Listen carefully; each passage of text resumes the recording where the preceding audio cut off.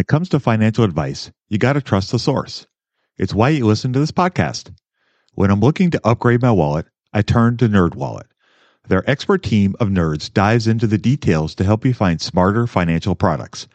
Before NerdWallet, I'd pay for vacations with whatever was in my wallet, but I was missing out on miles I didn't even know I was leaving on the table. Now I've got a new card worth more miles and more upgrades. What could future you do with more travel rewards? A hotel upgrade? Lounge access? Wherever you go next, make it happen with a smarter travel credit card. Don't wait to make smart financial decisions. Compare and find smarter credit cards, savings accounts, and more today at nerdwallet.com. NerdWallet, finance smarter. As with all cards, credit is subject to lender approval and terms apply. You're tuned in to the Investing for Beginners podcast. Finally, step-by-step premium investment guidance for beginners.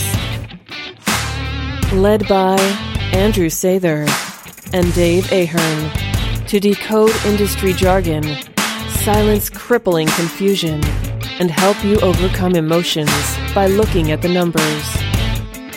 Your path to financial freedom starts now. All right, folks, well, welcome to Investing for Beginners podcast. This is episode 148. Tonight, Andrew and I are going to talk about brokerage accounts to avoid in 2020. Andrew has some stories he'd like to share with us, as well as I do. And we wanted to talk a little bit about some of the brokers that we've worked with and some of that we've had some good success with, as well as some that are you need to avoid. So I'm going to go ahead and turn it over to Andrew, and he's going to go ahead and start off our little diatribe here. Diatribe. Let's get it done. So I guess let's talk about the big one first. Let's talk about Robinhood, one that neither of us have personal experience with. However, many people have. And I guess if you're not a part of forums where Robinhood's a popular platform, you might not be aware of the issues that have happened. So I think we should bring light to that because it could have some serious implications for investors, particularly because we get so many questions about Robinhood. Like still, even though we've covered Robinhood in the past on the podcast, I still get questions about it all the time. It tends to be one of those brokers that attracts a lot of new investors. And so beware of what some of these brokers don't offer compared to what some of them do, because there's a big difference between a good broker and a bad broker. And it could burn you at the worst time when you're not expecting it. So Dave, tell us about some of the things that have been happening with Robinhood lately. Okay. Well, there are three things that I am aware of as far as issues that they've had recently. And when I say recently, I'm talking about in the last 2 or 3 months. So, 2 times they have had issues where their platform has stopped working, completely, where people have not been able to trade, buy or sell anything on their platform for a period of time. So with all the craziness that's been going on lately with the stock market, there have been several days where people have not been able to sell any of their companies or buy any of their companies because they have lost the ability to them to do anything on their platform. So that in itself is a huge problem. So let's say, just for example, you're in a company, Tesla, and you see that the stock price is falling from $800 a share to $500 a share, and you want to get out in the worst possible way, and you can't because Robinhood has suspended their trading because they've had issues with their platform. It's actually physically not working. So that is kind of the 2 things that I've seen recently that have been huge problems. The other problem that I came across that I saw in the news, it wasn't a big news story, but it just kind of flashed across and I was like, oh, what was that? The news is that they hit their ceiling for trade limits. So in other words, every platform has, I guess, a volume they're allowed to trade dollar-wise, and Robinhood hit that ceiling and that suspended trading for a time with that as well. In other words, they couldn't buy or sell, nobody could go on there and sell anything during that time period. So again, extremely frustrating. And as I was telling Andrew when we were talking about this, I would not want to work for customer service during that period. That would so not be fun. So that is the issues that I have been aware of with Robinhood, besides some of the other issues that they've had with their trading and platforms, and just the lack of not being able to drip stocks. I don't know if they can't do that or not. So there's just a lot of issues with the company for sure. I Googled Robinhood problems, and there's all these different headlines. One of them, let's see, CNBC, Robinhood app down again during another historic trading day. Washington Post says Robinhood trading app repeatedly fails during historically blah blah blah. So I did also hear another horror story. They have, so I guess apparently their risk management hasn't been doing a good job of figuring out. So with options trading, generally, it can be a little bit more involved than regular stock trading that we might think of, particularly when you start trading with margin. So if you're going to trade spreads, then you have margin comes into play. And so when you have margin in the mix with trading, you can have things like what's called a margin call, where if your trade goes against you too much, you need to put more capital in order to keep the trade alive. Otherwise, you get a margin call.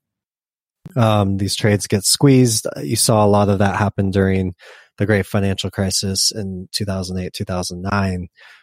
Not just with, options, but just with anything involving margin in general.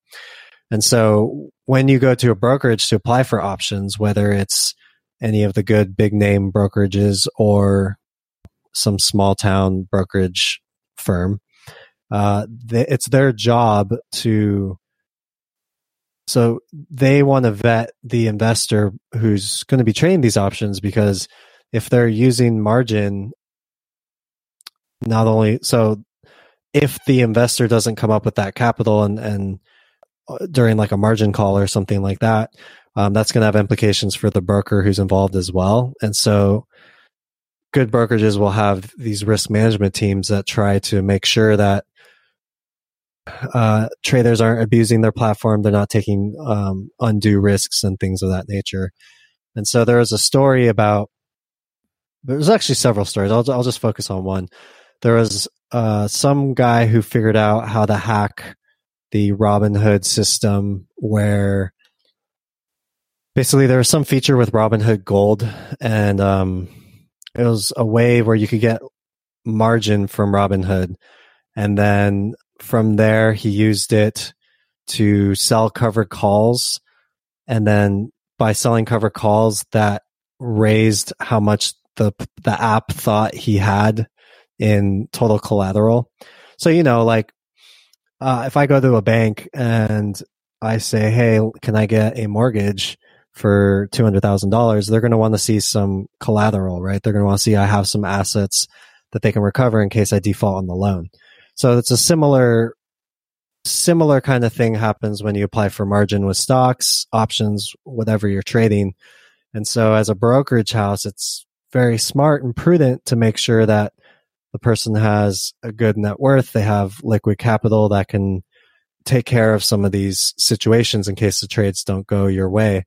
So, it doesn't need to be like a 1-to-1 thing, but, maybe a 2 or 3 or 5 to 1 leverage is okay, but like 100 to 1,000 to 1 would not be, if we're comparing the leverage you're taking on versus the capital you have.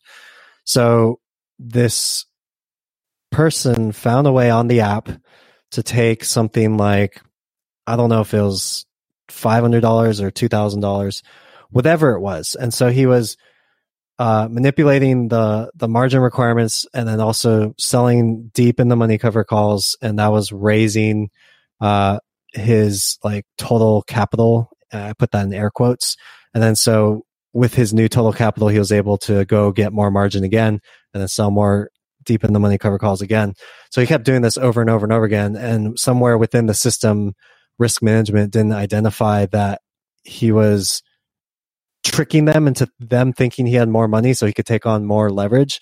He ended up being leveraged up to like $1 million plus out of a couple $1,000s or a couple $100, whatever it was. And then took like a crazy bet and put it all on, I think he bet against Apple or Amazon or one of those big stocks and lost tens of thousands of dollars in seconds with this crazy options trade, and, you know, streamed it and it ended up on CNBC and the news and everything. And so that's not the first time where somebody's been able to kind of hack the app and been able to basically go around their risk management team.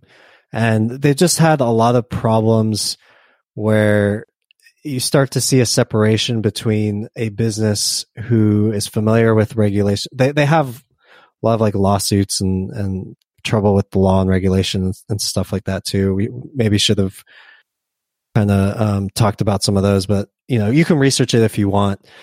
Basically, I think there's a big difference between people with expertise in tech and people with expertise in finance, and mixing those two things can make for really cool innovations.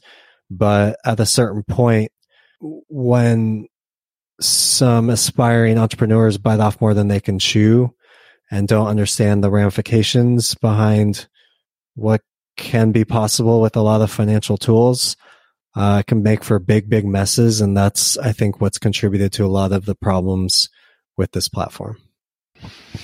Yeah, I wouldn't touch it with a 10-foot pole if I were them. And you know, everybody has free commissions now. So really the one reason why they were different, they're not different now because we can do that anywhere. Yeah, exactly. All right. So let's move on to the next one you wanted to talk about. Okay, let's talk about Ally. I guess I should preface it with some background, because if you've been a long-time listener, you'll know that Ally has been a broker I've always recommended. It's one I've used myself.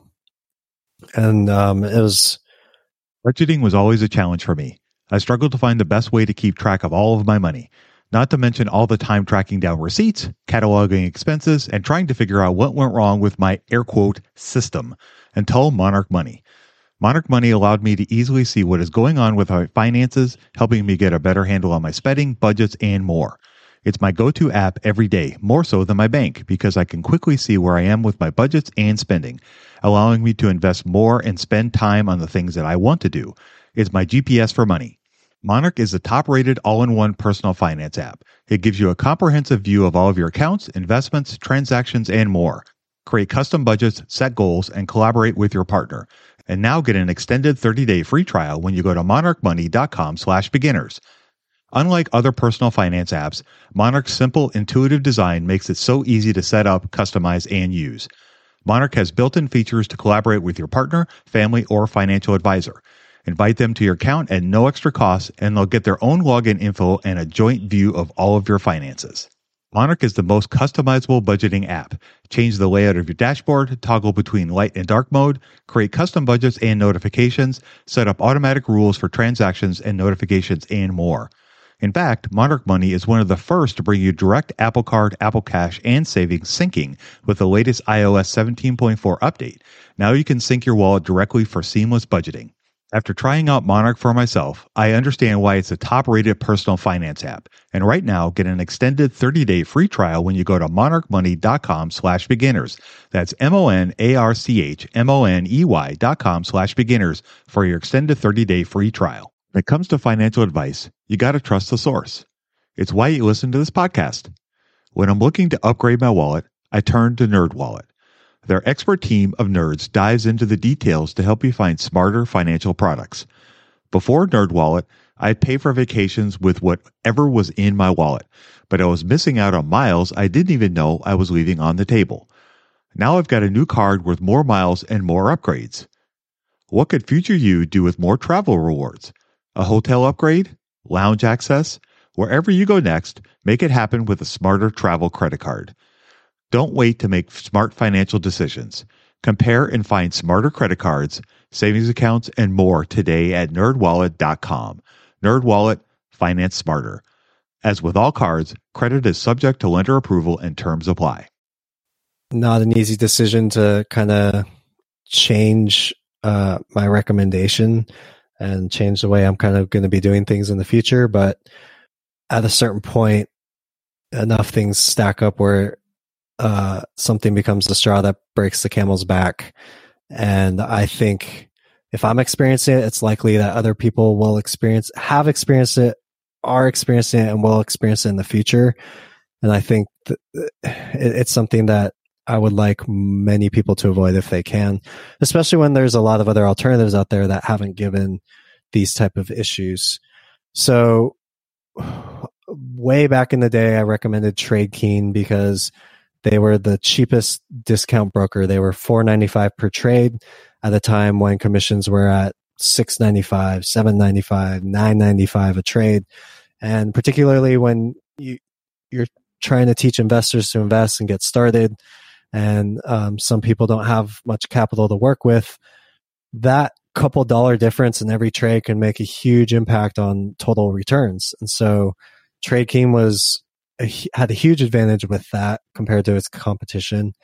And it also had phenomenal customer service. I had called maybe once or twice and got connected to somebody almost immediately. And so it was a broker I was always happy with, and I didn't see any issues, and things just went smoothly. And then they got bought by Ally, and I wouldn't say like things went completely downhill immediately, but over time I started to notice the things didn't meet that standard that I would hope a broker would. So like there are, I guess, little things I can nitpick on. The biggest one I felt like was the story you told me, Dave, about your friend or coworker. So I think that's really what kind of changes the game. For me, very recently with the big stock market crashes, their platform has been down too. And so it's been down during the first 30 minutes of trading, which is some of the most, obviously highest volume moments. And, yes, I've been day trading with some fun money, so go ahead and shoot me. I know it's irresponsible, but when you're, day trading a position overnight and then you're trying to close it the next day, and their platform, wasn't just one time, we're talking about consistently down. And then, I'm looking at other brokerages I have, like Fidelity, Merrill Edge, and they have no problems with any trades going through or anything of that sort. And as I've been on the phone with them, I noticed that you're on hold for a very, very long time. And I've been in the middle of doing a rollover to a solo 401k out of Merrill Edge into Fidelity. And so I've had to call representatives from both of those companies, and the customer service has been great generally. The hold times have been very short. Yet every time I call Ally, it's at least 5 times longer that I'm waiting on hold. I even got an email today, like an hour or two ago. Like they've been stalking us, Dave, and they know we've been talking about finally spilling the beans about this. And it's even the emails, this will sound funny for me being a guy who sends out a lot of emails, right? But, at least at the bottom of every email, my emails are compliant where I say, you know what? If you don't want to hear from me anymore, that's completely fine. Just click here. You can unsubscribe.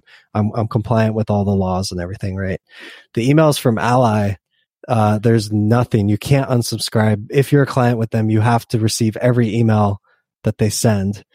And during the Corona crisis, I was getting random emails from this person I never even heard of who worked at the company, trying to tell me her opinion about the market and what I should or shouldn't be doing. And it's like, okay, lady, like, who are you and why are you assaulting my inbox? And it was daily for a while. And I never opted or agreed to be a part of any of that. So it was just very weird, left a really bad sour taste in my mouth. And the fact that the platform went down. Oh, I remember the last thing that broke the camel's back, and I'll let you tell your story because yours is way worse than mine. Mine is, I feel like, are just little ticks. So, obviously they advertise completely free, zero commission fees trading, right?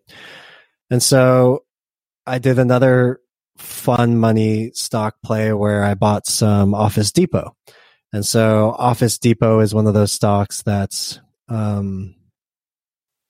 not quite below $1, but it was trading at around 188 or something.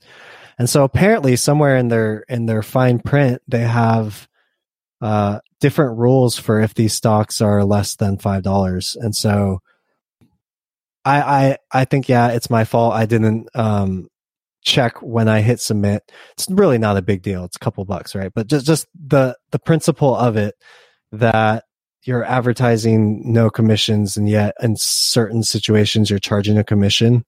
And so they're saying that certain stocks they're going to charge a commission. And for Office Depot is because it was a lower dollar amount. And so the fact that wasn't transparent, it just really did not make me feel like they were on my side as an investor.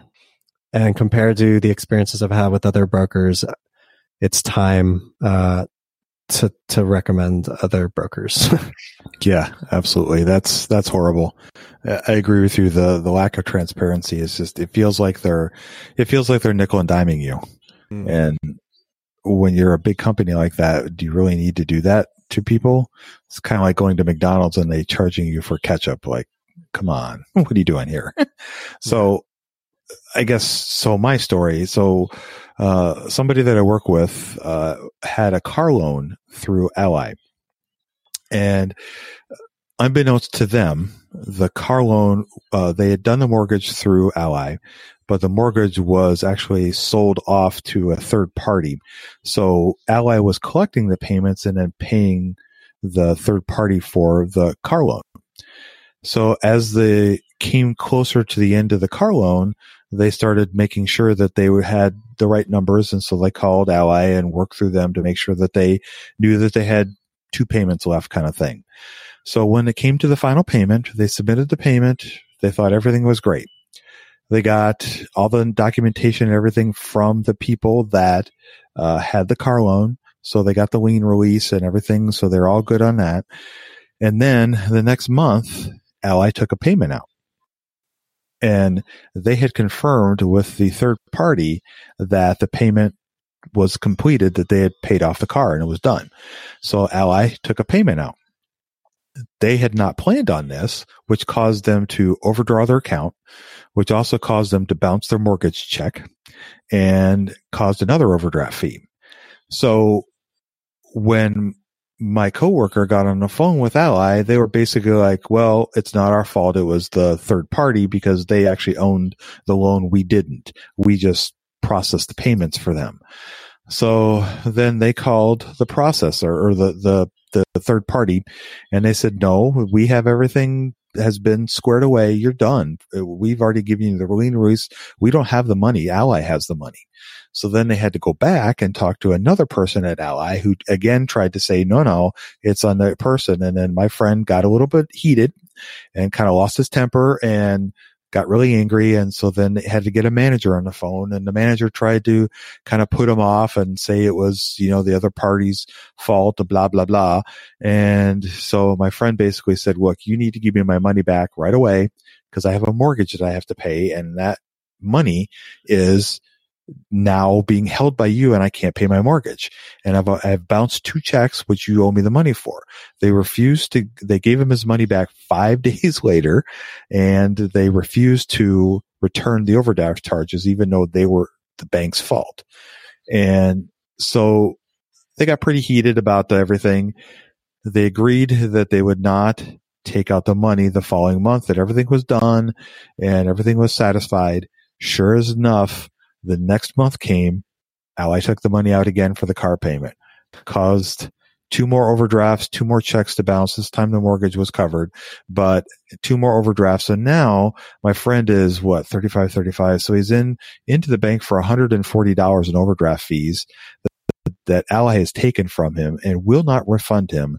They had to wait 5 more days for the $180 to get back. He ended up having to call the Better Business Bureau. He also called a lawyer to talk to them to see what he could do to get these people, I'm going to use that term nicely, to stop doing this to him, because he ended up actually, his wife ended up actually closing her bank account and going to reopening a new bank account, just because that was what the lawyer basically told him they had to do.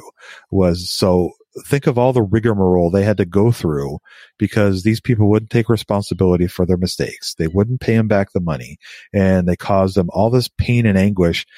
Closing a bank account, opening a bank account, having to set up all those automatic payments, direct deposit, mortgage payments, all the stuff that they had to redo just because these people were basically jerks. And I listened to the last call. So I was in the office. I said, if you want to call and talk to this person, let's do a conference call. I'll listen in, because I have experience working with a bank. I know how they should be treating you and what some of the things that they should be doing. And so when he was listening, I heard the tone of voice that these people were using with him and the things that they were saying to him and just the reactions that he was getting from these people. It was borderline belligerent, and like he was the idiot. He was the person at fault. It was his fault, and it clearly was not his fault. And it was so frustrating. And I kept my mouth shut, which was quite a challenge, but he was really upset, and I don't blame him. And so when Andrew was talking to me about some of the issues that he was having with Ally, I told him the story, and I thought this is something that we should share with people, because that's just customer service. You got to be nice to people. That's your job, and you got to be nice to people, and you got to bend over backwards to try to take care of them. And the only way that you can have a success in any sort of business is to treat every customer like it's your last. And if you treat them like dirt, they're going to leave. And I think that's what's going to continue to happen. And I agree with Andrew with the Trade King, with working with them. It was like a dream. They answered the phone right away. They were always very cordial, polite. They got right to the point, fixed whatever it was they needed to be fixed. And it was easy breezy. Calling these people now is like pulling teeth. It's torture. And I don't get what they're trying to do. Is the bank struggling that badly that they need to steal $140 from my friend? I mean, it doesn't add up. Hey you, what's the best way to get started in the market? Download Andrew's free ebook at stockmarketpdf.com. You won't regret it. Where I come from, borrowing without permission, because from what I understand from what you said, the loan was already paid for. They didn't owe any more money, and yet they still took out the monthly payment, and they failed to remove the auto pay twice. Mm-hmm. And then, gave the money back eventually, but borrowing without asking for permission, that's stealing in my book. Yeah, it is me too. Yeah, for sure. Yeah, it's horrible. So it's just the customer service and the lack of response and the lack of respect that was shown it was shocking. I had never seen that before, and I've worked in customer service for a long time, and I don't want to get into the whole, I'm an old guy and I've seen a lot kind of thing, but it just was very surprising to me, and it really turned me off, and that was a big reason why I started looking at Schwab as a possibility of somebody that I would work with instead of Ally. Yeah, let's talk about some of the other alternatives, why we like them. Let me, be clear about what I'm doing, because I know I have many listeners who are subscribers to the e-leather. If you're familiar with the e-leather, I have a real money portfolio. It's a Roth IRA that tracks the stock recommendations I make for the e-leather. It's $150 a month I'm putting into this real money portfolio. So I send a recommendation out to subscribers, give them a day to make the stock trades, and then I make those trades myself in an account that I'm funding. And so I had set that up with Trade King back in 2014 when I first started the e-leather. And I have had it ever since, because there's no easy way because I've been dripping this whole time. And so I have a lot of different fractional shares. So if I were to liquidate and start over, I would pretty much lose that drip, if that makes sense.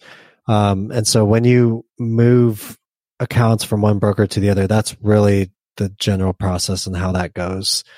The stocks will need to be liquidated. Like you can have a special case where you have the securities transferred over, but it's just like a huge process, and it's not clear if it's something everybody can do, or if you can. I don't think you can do it with every stock. It needs to be certain securities supported, and it depends on the broker. So in general, whenever you're doing a rollover or you're transferring money from one broker to another, one account to another account with another broker, you have to sell those stocks. So for that reason, I'm kind of locked in. But when it comes to all of my other accounts, significant assets and fund money account, adding more for another Roth IRA or another traditional IRA, the Ally savings account I had, no, like that's all going away, and I'm not supporting this company any more than I need to do at the bare minimum to keep the real money portfolio alive. And, I guess depending on where somebody is with their investing journey, how much they've dripped, it may or may not make sense to just sell and start over with a new broker, because if we're seeing these problems now, I think it's reasonable to think that this kind of stuff can continue. I mean, sure, they could turn it around, but why subject yourself to that when there's so many other great brokers out there? So I'll jump off the soapbox now. Talk about some good brokers I like. And Dave, I'd like to hear what you say about Schwab. So I have Fidelity. I opened the HSA with them. And what's really cool about Fidelity is once you've opened one account, it's super easy to open another one. And so when I went to go open like a Roth IRA with them, they already had all my info from the HSA, so it just pre-filled the whole application. I must have applied in like 2 minutes. It was really, really simple. Once I got my bank hooked up to the HSA, then it's hooked up for all my accounts, and I can see all my accounts with them, have a solo 401k with them, Roth IRA, traditional IRA. So those are all things that are great about Fidelity. Like I said, I called them on the phone. It was great. I've never had problems with their website going down. And it's really a similar story with Merrill Edge as well. I have them. It's linked up through my Bank of America accounts. Bank of America bought Merrill back in the day. So that makes it really nice and easy. When I log into Bank of America through my mobile banking, I can see I don't know if it's on mobile banking. It might be, but definitely when I'm on the computer, I can see my checking, my savings, my business checking, and then my Merrill Edge accounts. And it's just all nice in one screen there. Platform's easy to use. Either platform, you have to get used to it, but once you do, it's not like one's any better than the other when it comes to just doing basic buys and sells of stocks. I like on Merrill Edge how you can change there's a drop down where you can choose to drip instead of you can choose different stocks if you want to drip them or not. So I don't know, I found both of those really good. I kind of like the name brand, if that makes sense, and just the fact that I haven't had problems. I've had my Merrill Edge traditional IRA, Roth IRA. I've had that with them for years, and have never had an issue. Tried logging in when the markets are crazy, was able to get in and everything was fine. So I think you can't go wrong with either of those. I know you have some good things to say about Schwab too. Yeah, Schwab has been great. I have had an account with them for about 6 to 8 months now. And, I really like it. Again, it's free like everybody else is. Their platform is super easy to use. When you log into the account, it's nice and clean. Everything is easy to see. They have a lot of great research. It's really easy to move around on the research and find different topics, and they have a lot of great stats and things of that nature. So it's easy to use it as another tool to help you learn more about a company that you want to buy, which I like a lot. Very appealing to me. Their customer service has been fantastic. I've had a couple issues when I was opening the account. And they were very responsive to those and were able to get me answers very, very quickly and look stuff up. They also were calling me before I made any trades to see if I needed any help or any guidance, if I had any questions on the account, if I had any questions about, how to open accounts, or I'm sorry, not open accounts, but like buying anything, whether it was bonds, stocks, options, any of those kinds of things. They were there to help me with that, which was kind of blew me away because with Trade King or Ally, I didn't have that option unless I had a certain dollar amount that I wanted to throw out on, which I thought was kind of cool. And I know from my experience with Wells Fargo that was something that they didn't offer unless you had a lot of money in the account with them as well. So I thought that was kind of interesting as well. It's mobile friendly too, so the app is actually great. There's a lot of great stuff that you can do on the app and see it, and it's really easy to use. And I like the functionality of it. And it's also cool too because you can link it to a bank account as well. So you can have a bank account, savings account, and then all the stuff, and it's all accessible right there in front of you at your fingertips. So you can see, what your portfolios are doing at any given time, which is kind of cool.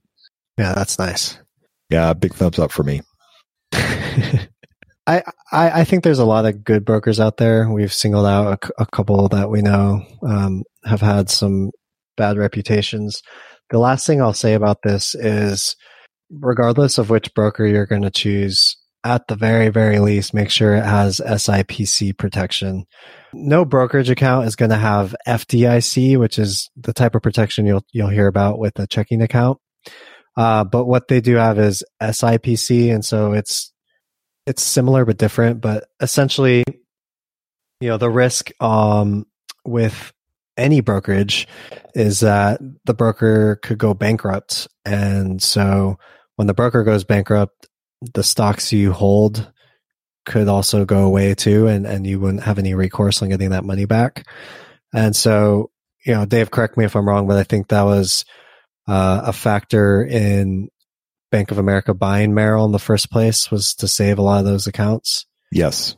Okay. That's exactly right. So I don't know when SIPC was established or anything like that, but basically, having that is, I think, a bare minimum, and it's just, you just never know what could happen in a crisis. There's no guarantee with anything with the stock market, investing, your bank account. There's just no guarantees with anything. There's a lot of protections that are in place to help us feel like we have complete protection. You don't always, but at the bare minimum, if you're dealing with a reputable broker, they're going to have SIPC protection, and that in theory should keep you protected if your broker goes bankrupt to a point. Yeah, that's a great thing to know about. I admit I was not familiar with that, so I'm glad you shared that with us. Yeah, well, most brokers have it anyways, but there could be Joe Schmo brokerage account over in the Cayman Islands.com. And, just be careful and make sure if you're going with one of those. All right, folks. Well, that is going to wrap up our discussion for this evening. I hope you enjoyed our conversation about brokerages to avoid and a couple that you might want to take a look at. In all seriousness, do your due diligence before you put your money in with any sort of bank or brokerage account. Make sure that they're doing the things that you need them to do. Regardless of whether Andrew and I recommended them or not, you need to do your due diligence. So without any further ado, I'm going to go ahead and sign us off. You guys go out there and invest with a margin of safety, emphasis on the safety. Have a great week. Be safe out there, and we'll talk to you all next week. We hope you enjoyed this content. 7 Steps to Understanding the Stock Market shows you precisely how to break down the numbers in an engaging and readable way with real-life examples. Get access today at stockmarketpdf.com. Until next time, have a prosperous day. The information contained is for general information and educational purposes only. It is not intended for a substitute for legal, commercial, and/or financial advice from a licensed professional. Review our full disclaimer at einvestingforbeginners.com.